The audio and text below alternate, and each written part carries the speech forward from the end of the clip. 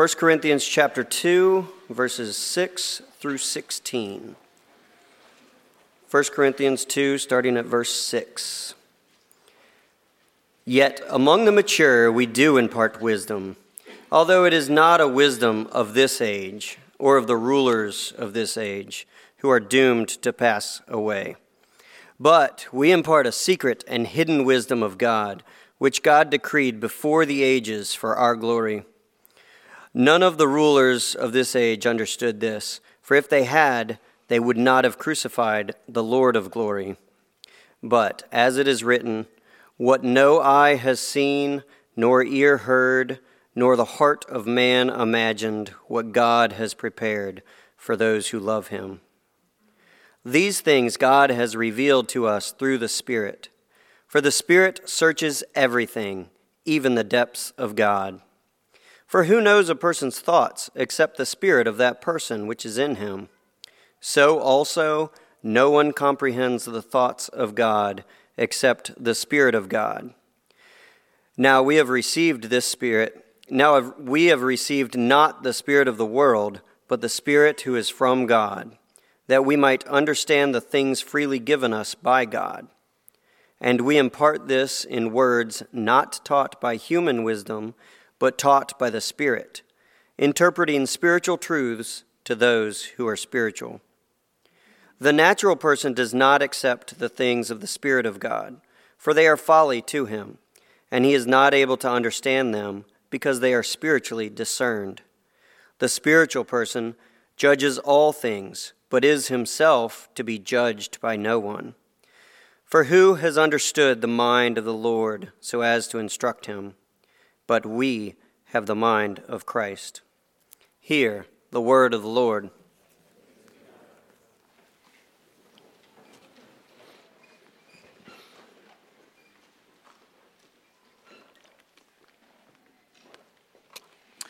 Well, we live in a world of gurus, a world of experts, a world of people offering advice on everything from the ridiculously simple, how to change a light bulb. I'm sure you could find 1,000 or 10,000 YouTube videos on how to change light bulbs, to very profound attempts to speak to deeper meaning in life. So with the internet and social media as platforms, everything is available all the time. So these gurus are always available. They're always at your fingertips. So if it's 3 a.m. and you're having trouble sleeping, well, you can search on trouble sleeping at 3 a.m. and you can find another 10,000 hits to meet your need. And these gurus promise happiness, true love, a sleeping baby, a better marriage, money. They can help you caulk your bathroom, and the videos I found actually were helpful. They did help you caulk your bathtub. And then these gurus, of course, take on more significant challenges. Recently, I heard about a book called The Good Life. The Good Life. And the subtitle was Lessons from the World's Longest Scientific Study of Happiness. That's quite a subtitle, isn't it? Lessons from the world's longest scientific study of happiness. And so it turns out this is the record of a Harvard study, which started in 1941. It's still going. They picked about 1,000 people, and they started tracking these people throughout their lives. And as they got married, they would add the spouses to the study. And as they had children, they would add the children to the study. Of course, whoever was willing. And so this has become a multiplied study. And so the results of this scientific study of happiness are in this book. So there's an MD and there's a PhD who wrote the book, just kind of adding to the guru status. And of course, it's produced by a couple of Harvard guys, and it's a Harvard study. So that adds to the guru status. And like a lot of modern gurus, there's a mix of good insights and then the other stuff. And so their good insight was, in their estimation, the secret to a happy life is good relationships. If you want a predictor for a present and future happiness for a person, you look at someone in their 50s, what is their life going to be like in their 80s? Will they be living the good life? Well, look at their relationships. That's a great insight. But completely missing from the book, and I just double-checked, I searched the index just to make sure that I wasn't misquoting here, but completely missing from this book is any mention of Jesus, like zero. So you get about a dozen mentions of Buddhism or Zen Buddhism. And, good proverbial type sayings, which are useful, be in the moment, that kind of thing. Again, good insight. But if you leave out Jesus, and if we take on the words of Paul in Corinthians, if you leave out Jesus Christ and him crucified, it simply isn't the good life.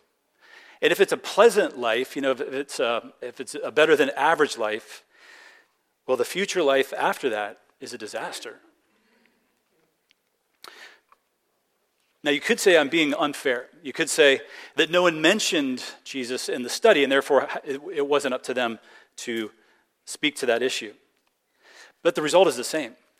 They're packaging the good life and happiness for us, and they're telling us this is how you get it, and they're leaving out Jesus entirely. And so what that means is this is maybe the best that human wisdom can offer. And of course, you don't want to throw out everything they say. However, that's the best that human wisdom can offer. So all this is to say that our day and Paul's day are simply not that different. Paul's day was a day when human wisdom was elevated. People pursued it. They studied it. They made a living at it. They went from town to town speaking what they would sell off as human wisdom, and they would expect that people would be interested, and they would make a living at it, maybe a good living at that.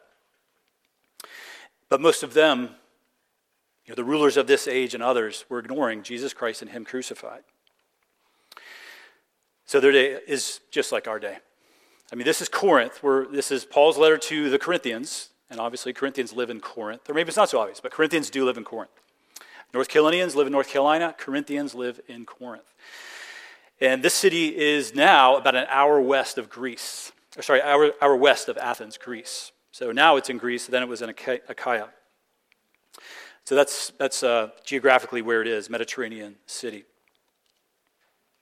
And so he's the one who planted the church, and so he leaves that church, he goes on and does other ministry. He hears about how the church is doing, and he thinks, I need to write a letter to them and help them, because they're not thinking straight about some important things. And so what he's going to talk to us a bit today about is God's wisdom. So they're off. They're smitten by human wisdom, and they're forgetting about God's wisdom. And so the passage today is going to help us with God's wisdom. And so this series is being God's people, and if we're going to be God's people, then we need to live by God's wisdom. So the title is God's Wisdom and the Spirit Who Reveals It. God's Wisdom and the Spirit Who Reveals It. So point 1 is going to be God's wisdom is not human wisdom. And then point 2, how to receive God's wisdom. And then point 3, who can understand God's wisdom. God's wisdom is not human wisdom, how to receive it, and then who can understand God's wisdom. So let's pray. Father, as we read and as we're going to hear more about, we see the Holy Spirit all over this passage. And so we know that if we're going to understand spiritual things, understand the things of the Spirit, it's going to be by the Holy Spirit. And so, Father, I pray that you would give us, who are Christians, ears to hear this morning. We pray that your Spirit at work within us would give us ears to hear, that you would convict us of sin, that you would encourage us and bring assurance where we need that. We pray for transformation, Lord. We pray that the work that the Spirit began when we got converted would continue even this very moment, that for the next 40 or 50 minutes as we hear about your word in this passage, that, Lord, your Holy Spirit would do good work in us. And for those of us who are not Christians, we pray that your Spirit would bring faith, even this very moment. So do your work among us. Holy Spirit, we invite you. We invite you into our hearts and our minds, our lives, our relationships. We invite you. We know that you're here. And yet we invite you. We just, in faith, invite you to do good work among us. We pray. And we pray this in the name of Jesus Christ, the one crucified. Amen.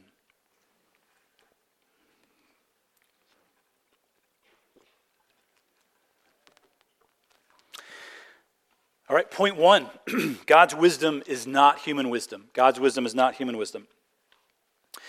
Now, in the sermons in Corinthians so far, we've heard a good bit about wisdom, what it isn't, and a bit about what it is. So we've heard that in terms of what it isn't, we know that it can't be found among the wise men of the day.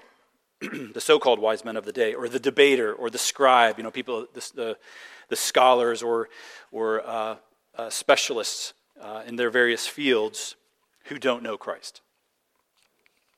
At best, they give us the wisdom of the world, human wisdom.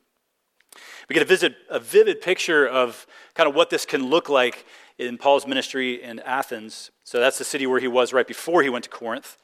And so Paul's ministering there. He gets to Mars Hill. And as Luke is describing what goes on Mars Hill, this seat of learning in the ancient world, he describes it this way.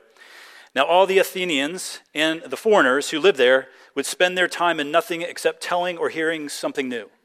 It's not a very flattering description, is it? But that's kind of the exchange of news of the day, human wisdom of the day. And so Paul's immersed in that for a period of time, and then he gets to Corinth, and that's why when he gets to Corinth, he says, I did not come to you with lofty speech or wisdom. I've just been doing that for weeks. I want no more of that. I'm just going to get right to it and preach Jesus Christ and him crucified. Because that's what God's wisdom is. That's the summary of what God's wisdom is in 1 Corinthians chapter 1. It's Jesus Christ crucified, the power of God and the wisdom of God. So we kind of have to know that as we get into our text, because he doesn't actually say that in our text. But we have to remember that from the last chapter, that the message of God's wisdom is the message of Jesus Christ, him crucified, which is the power of God, the wisdom of God. And so now as he unpacks God's wisdom, he drills down into that idea more. So he starts off and he says that among the mature, we do impart wisdom. So I'm not going to bring to you the trendy wisdom of the day that gets sold in the marketplace as wisdom. I'm going to give to you true wisdom. We speak true wisdom among the mature, he says in verse 6. And then once again, he goes back to what it's not. So in verse 6, yet among the mature we do impart wisdom, although it is not a wisdom of this age or of the rulers of this age who are doomed to pass away. So rulers of this age is kind of a murky phrase. It certainly means real people. It's not entirely demonic. It certainly means real people because they're the ones who crucified the Lord of glory, he's going to tell us. And yet there is some aspect where there's people occupying these positions of power, and yet kind of the evil forces behind them are also implied. So this age is an age of darkness because of the diabolical forces that are in play out there. And so these rulers are forceful, they're loud, and they're powerful, and they can be very intimidating for people like us and people like his readers. And what he tells us ultimately is that they're doomed to pass away, and they're fools, and we know they're fools, and they completely miss God's wisdom, and we know they completely miss God's wisdom because they crucified the Lord of glory. Verse 8, they crucified the Lord of glory. That's just stupid. It's stupid to see the Son of God and then crucify him. That's what Paul's saying. So that he's telling his readers, don't be smitten by these guys. You know, if you're caulking your bathtub, they can be very helpful. But if you want to learn about the true essence of life, don't turn to these guys. They're the ones who crucified the Lord of glory. So then he keeps unpacking God's wisdom, which is not like human wisdom. And so he calls it a secret wisdom. And this word secret is the Greek mysterion. For we get our word mystery from this. And to us, a mystery is something you can't figure out. But in the Bible, when things are talked about as a mystery, it's generally the gospel, which is the mystery of God, and it's the thing revealed. It was hidden, it was secret, but now it's revealed. And so mystery means a secret revealed. And that secret is the plan of God in Jesus Christ. And then he goes on, he calls it hidden. And not just a little hidden, a lot hidden. Because in verse 9, he describes just how hidden the plan of God was. But as it is written, what no eye has seen, nor ear heard, nor the heart of man imagined, what God has prepared for those who love him. That's how hidden the plan of God was. That's how hidden Jesus was. When he was experiencing the scene that Stephen and Zeke described, Jesus dying on the cross between two thieves, it wasn't like everyone suddenly got it. And the gospel just, and conversions rained out, and the cross became the place of revival. No, because the mystery was still hidden. Eyes they were seeing but not seeing. Ears were hearing but not hearing. Hearts were imagining but not imagining. That's all what God prepared for those who love him. So then he says, in terms of the wisdom, God's wisdom, he tells us the full scope of it. If you want to take the timeline of God's history. In verse 7, it's decreed before the ages.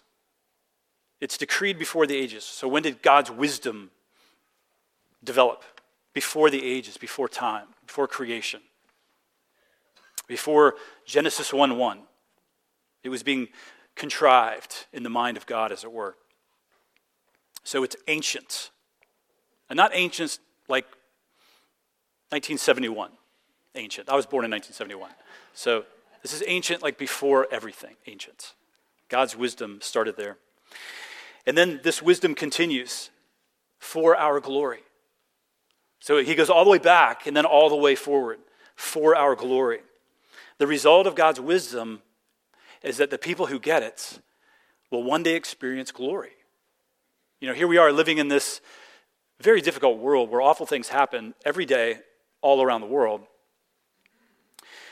And yet one day we get to experience glory. We will be glorified ourselves and will be a land that has no unhappiness in it. There will be no books called The Good Life, the secret scientific study of happiness, because it will be endless joy. Endless joy. Bodies perfect. Never tempted to sin. We will never want to sin. There's no accountability groups in heaven where guys get together and they struggle and they're trying to get over their sins, and so they once a week they meet at Panera Bread or something. No, not required. No one will ever want to sin. No one will mistreat anyone. No one will be unhappy. That's what it's going to be like. That's the glory that awaits us.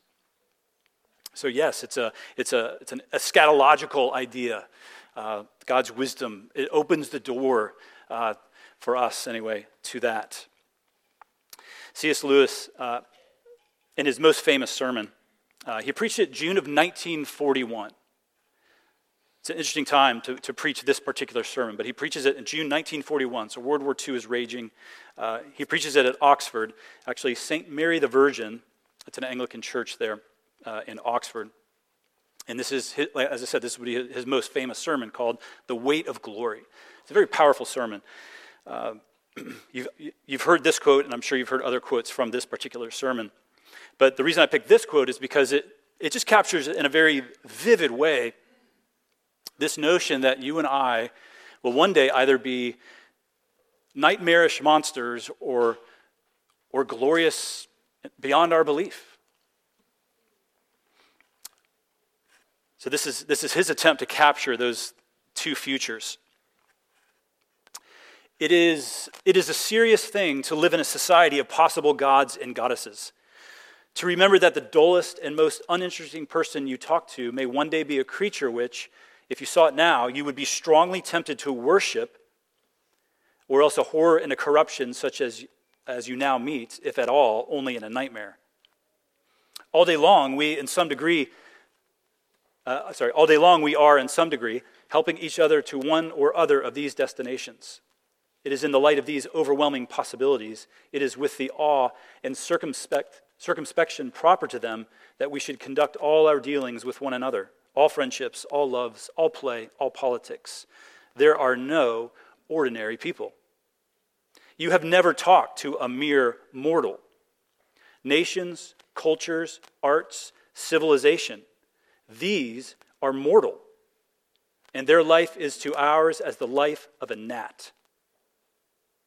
But it is immortals whom we joke with, work with, marry, snub, and exploit.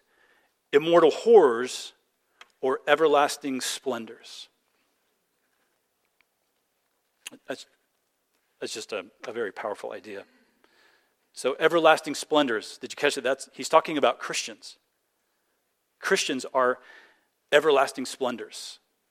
We're not confused here. We're not saying that we're the glorious ones in heaven and that God isn't. God is the glorious one. He is the glory of glories in heaven. But compared to us now, the we who will be glorified then, us who are glorified, we will be, to some extent, everlasting splendors.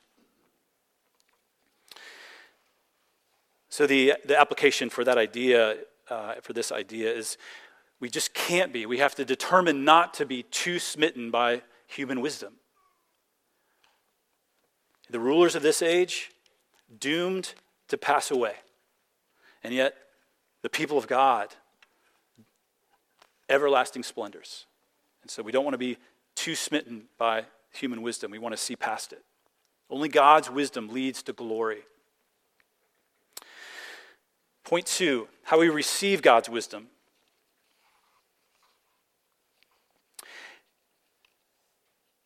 Let me read verses 10 through 13. I'll pick it up at verse 9 just so you can catch the flow of the sentence. As it is written, what no eye has seen, nor ear heard, nor the heart of man imagined, what God has prepared for those who love him, these things God has revealed to us through the Spirit. For the Spirit searches everything, even the depths of God. For who knows a person's thoughts except the spirit of that person which is in him? So also no one comprehends the thoughts of God except the Spirit of God.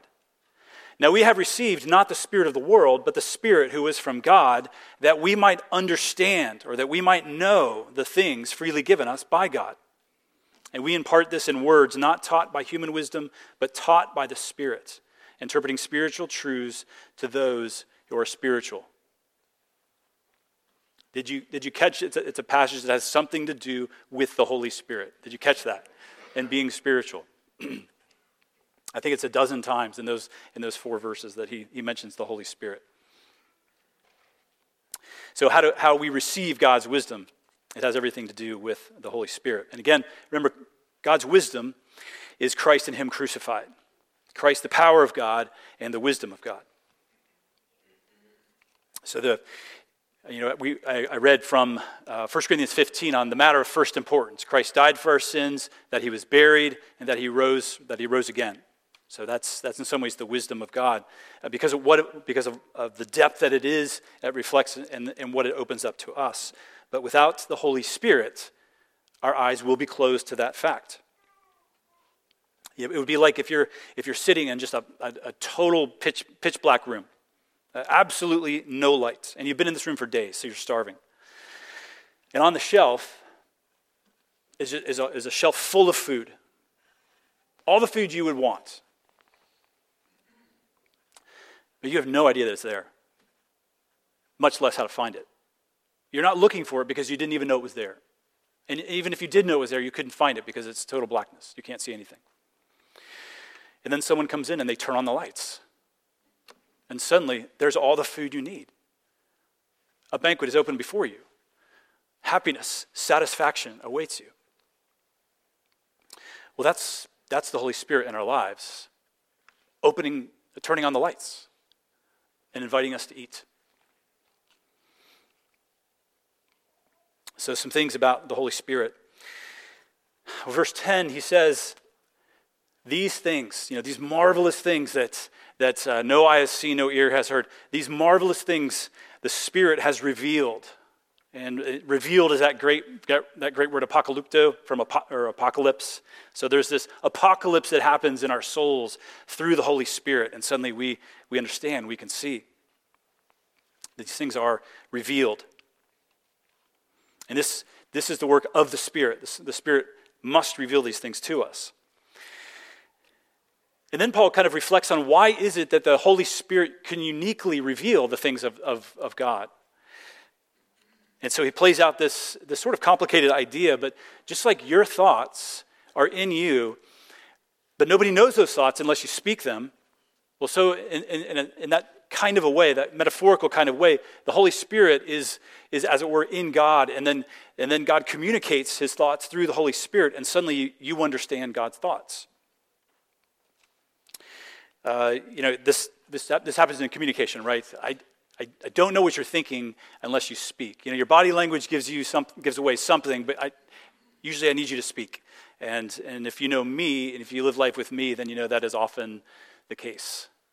I don't even give it away with my body language. They don't know that anything is happening inside this body. And yet, I am thinking thoughts, but unless I speak those thoughts, you don't know those thoughts. So the elders are laughing, and my wife, I'm sure, was laughing inside. And so this refrain continues to happen. Just because I think it doesn't mean I said it. Did I not tell you I was traveling tomorrow? I am so sorry. Yes. Well, that's God to us. Unless the Holy Spirit communicates, we don't know God's thoughts. The Holy Spirit is from God. He is God, and he's from God. He proceeds from God. He's out of God. And so the deity of the Holy Spirit is in view here.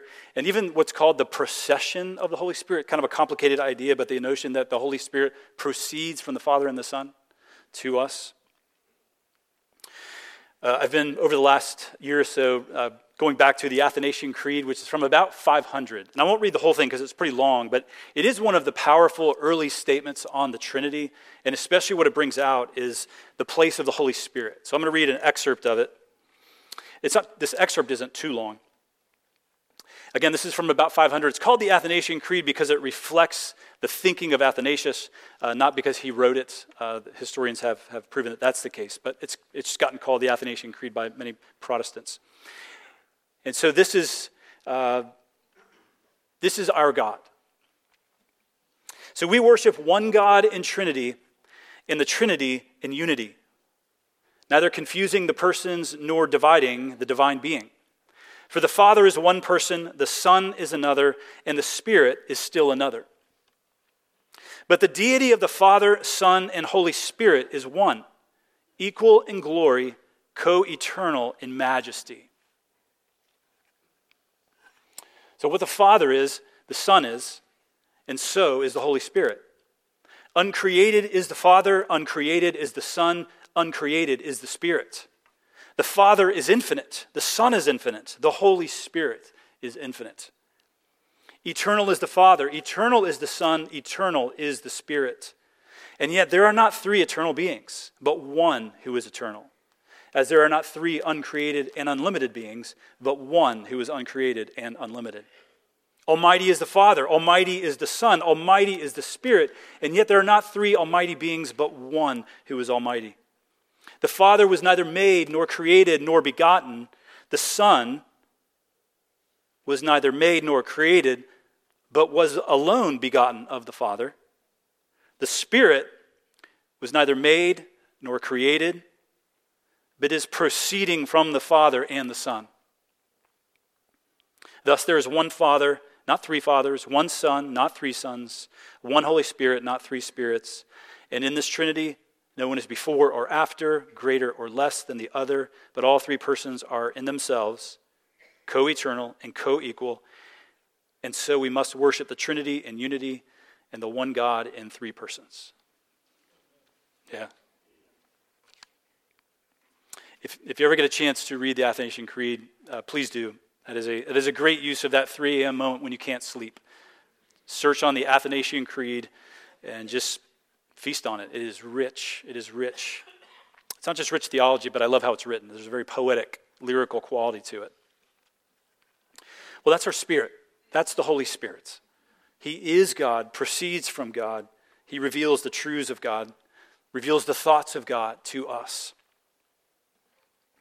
But Paul doesn't stop with that. He kind of keeps the chain progressing. So in verse 12, now we have received not the spirit of the world, but the Spirit who is from God. So now the perspective is we God's people have personally received the Spirit. And this would be the Spirit at conversion. or prior to faith. So we've received the Spirit that we might understand the things freely given us by God. So that we receive the work of the Spirit, then we're able to understand and respond to the things freely given us by God. And that's meant to be an encouraging word in the sense that there's assurance wrapped up in this, that we can know what we believe is true because it's revealed by the Spirit of God. This isn't a human invention. This is given to us by the Holy Spirit. But he continues. So the chain of this progression continues. And then you get to verse 13. So now that we've received the Spirit, we've been transformed by the Spirit, we can grasp and understand the things freely given us by God, and now we share it. Verse 13. And we impart this. We impart this in words not taught by human wisdom, but taught by the Spirit. So either the message we preach is God's message, Spirit-inspired message, or the whole act of proclaiming is anointed by the Holy Spirit. The Spirit is wrapped up in that communication that goes out. And as we're doing this, we are interpreting spiritual truths to those who are spiritual. The last link in this chain is people receiving this message who are able to receive it because the Spirit is at work in them. So that the Spirit is involved in that entire process. There's no aspect of that where we on our own reasoning and logic can do this by ourselves.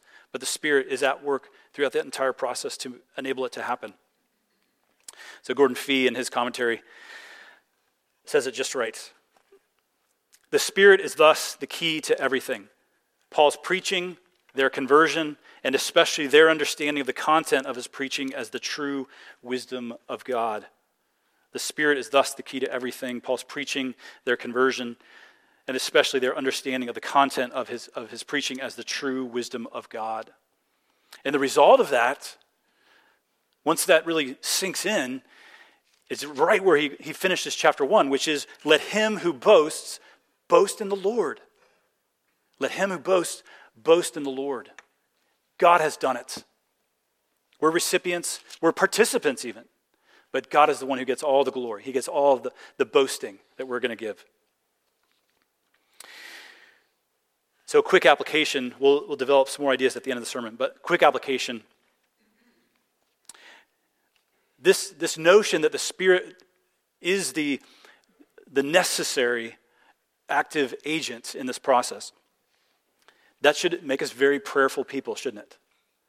If anything is going to happen in the people that I love and care about and I'm connected to, if anything's going to happen of consequence, of spiritual value, it's going to be by the Spirit of God. Yes, they're going to have to respond. Yes, they're going to have to do work. Yes, that's true. However, if anything's going to happen, the ultimate determining factor is the Holy Spirit at work in them. And so we must pray. So whether it's praying for conversions, if you're a parent raising children, you're praying for the conversion of your children, you know that the Spirit of God must bring that kindling, that must bring down the fire from heaven on that kindling to make it alive in the Holy Spirit. Or it's praying for friends, or maybe it's praying for our parents, coworkers, neighbors, whoever it is that we're praying for. We know the Spirit of God must do the work, and so we pray.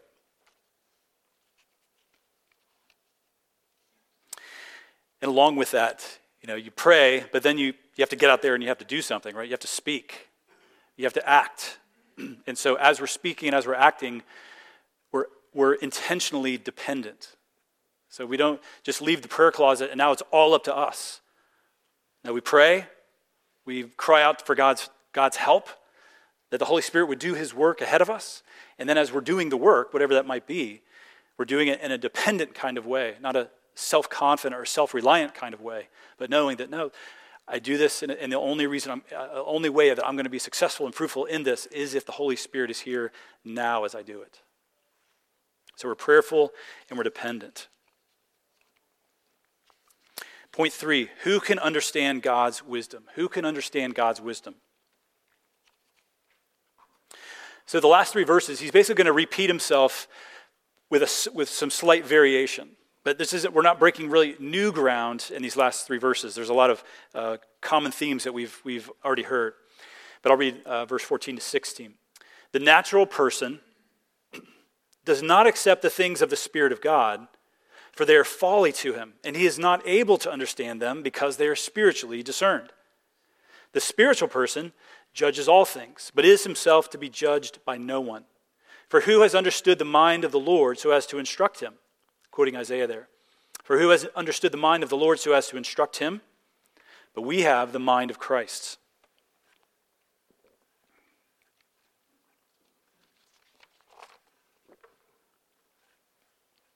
So he introduces this idea of the natural person. One commentator, Anthony Thistleton, describes this person as someone who lives at an entirely human level. God is absent. Really that book, The Good Life, that was the natural person. That was a natural people talking to natural people. God was nowhere in that book. Calvin's translation is pretty strong here. He calls him the animal man. That's pretty good. This is the animal man. He doesn't mean everything he could mean by that, but that's still a great phrase. So you have the person living at an entirely human level, or the animal man, however you want to think of that. And the distinctive of that person is they don't accept the things of the Spirit of God. They're folly, ridiculous, silly. They hear us they hear us talking, they watch us living our lives, and they say, "You're a bunch of ridiculous, silly people." Maybe you don't have evil motives, but you're just a bunch of silly people. It's folly to them. But then he does make a strong categorical statement we don't want to miss. He says they're not able to understand. They're not able to understand. They're not able to understand those things. Now, that's true because of the effects of sin. Because of sin, our minds don't work like they should. Our reason doesn't work like it should. Our logic doesn't work like it should. Our ability to know and interpret the world around us doesn't work like it should because of sin. And yet, this was also true before there was ever sin. So before sin entered the world, Adam and Eve were still dependent on God's revelation. They needed God to explain to them how this world works, how his relationship with them would work. I mean, you could look at the tree of the knowledge of good and evil. God needed to tell Adam, don't eat from that tree. He needed to tell Adam what the consequence would be, eating that tree. Adam didn't instinctively know that. He needed God's revelation.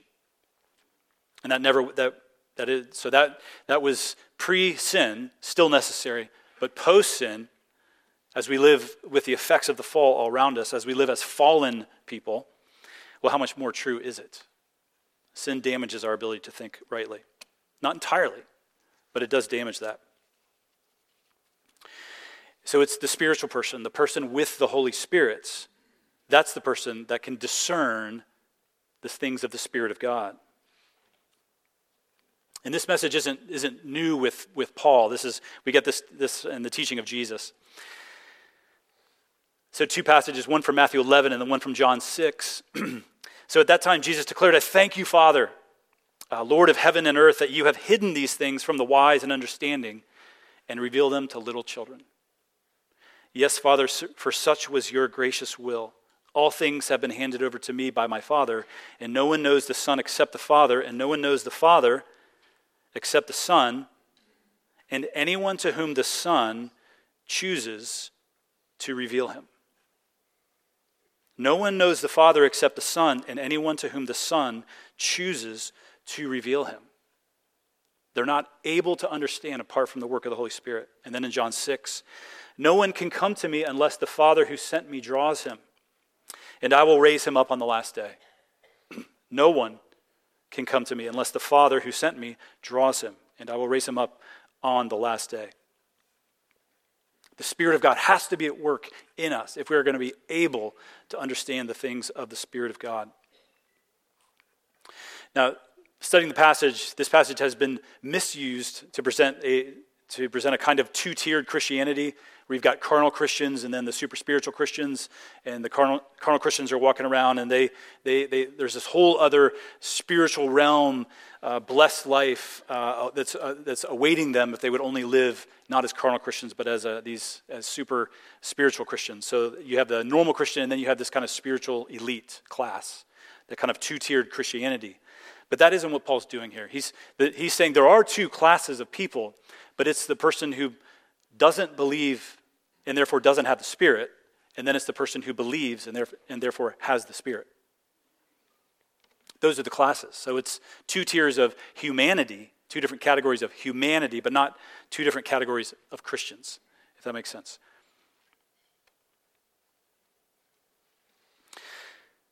So God's wisdom and the Spirit who reveals it. God's wisdom is not human wisdom. We receive it by the Holy Spirit. Who can understand God's wisdom? It's people who have the Spirit, who are Christians. So some application here on evangelism, just to drill down a bit. Now this passage can give the impression that evangelism isn't required. In fact, there's a whole description, a label called hyper-Calvinist. A hyper-Calvinist is someone who basically doesn't believe evangelism is necessary because, after all, God is the one who chooses, God is the one who saves, God is the one who does it first to last. Why get in his way, basically? And we would reject that completely. We don't reject that salvation is all of grace first to last, but we do reject that we shouldn't evangelize because of that. I mean, the Bible is so clear. Every page of the New Testament is in a sense, it's an invitation to mission, or it's a direct call to mission. I mean, Paul's the one who told us, we preach Christ and him crucified. Paul doesn't lay out this elaborate truth about our salvation and then say, therefore I don't preach, because why would I need to? No, he lays out this whole elaborate description of how we're saved and why we're saved. And then he says, I preach. And we know his preaching was involved with, included great suffering, tremendous suffering. And reasoning. He reasoned in the synagogues. He employed his mind to persuade other minds time and time again. He pulled from the Old Testament as much as he possibly could to argue that Jesus was the Christ and that through believing in him you would be saved. And so we work really hard to come up with good answers. You know, we're in a conversation with our coworker or a family member. They ask a question that completely stumps us. I've never thought about that before. And so we go away, we study, we think, we do the hard work, and then we come back and we are ready the next time maybe. Or we send them an email, say, hey, I was thinking about a conversation, I did some more research, and then we lay it out there, a reasonable answer to their question. That's the New Testament. The New Testament invites us, calls us, compels us. The Holy Spirit compels us to go, speak, to be active in the lives of others. But we do that knowing that the natural person is not able to understand. So we're informed by that fact that the natural person is not able to understand. So we don't evangelize and we don't defend the faith as if our efforts can open blind eyes. So it will never be, the determining factor will never be our reason or logic. You know, a lot of times if you hear someone's testimony, or you think back to your own testimony, and you look at the exact time you're saved, and it's pretty arbitrary. You know, January 20th, 1990, that's when I was saved. Why was it not December 20th, 1990? It's pretty arbitrary. Why was it not 6 months later or 6 months earlier? It's pretty arbitrary. You know, yes, maybe you were in a season of thinking about spiritual things and you did study and research and all that, but why were you saved exactly when you were and not earlier or later? That's because it wasn't time. Because God hadn't said, okay, now's the time. Spirit of God, do your thing. So reason and logic, we use those, we employ those, we work hard with those, but we don't do them thinking that those are what are going to save someone. So you need to hear that. This passage doesn't at all take away the call and desire and drive to evangelize. It just informs how we evangelize, how we pray about our evangelism as we're about to step out and do it. It definitely informs that. So we know that the natural person does not accept the things of the Spirit of God. They're spiritually discerned. So the wisdom of God is that God so loved the world that he gave his only Son, that whoever believes in him should not perish but have eternal life. That's the secret to a happy life. That's the good life, believing that God so loved the world that he gave his only Son, that whoever believes in him should not perish but have eternal life. Eternal life to come and eternal life right now, a relationship with Christ. So if you haven't trusted in Christ, turn to him today, even now, and be saved and experience eternal life with him. Let's pray.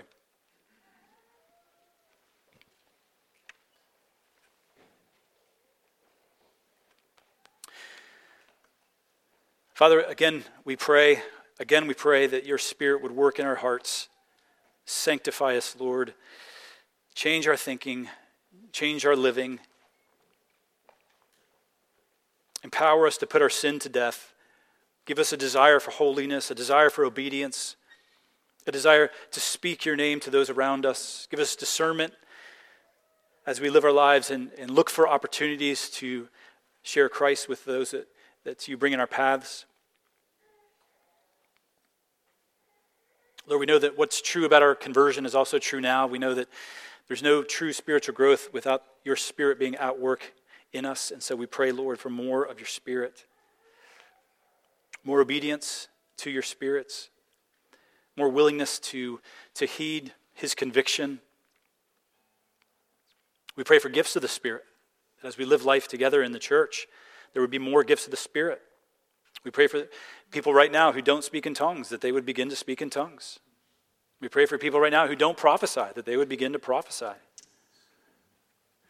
We pray for people who are nervous about praying for healing, that they would pray for healing and see healings in their lives.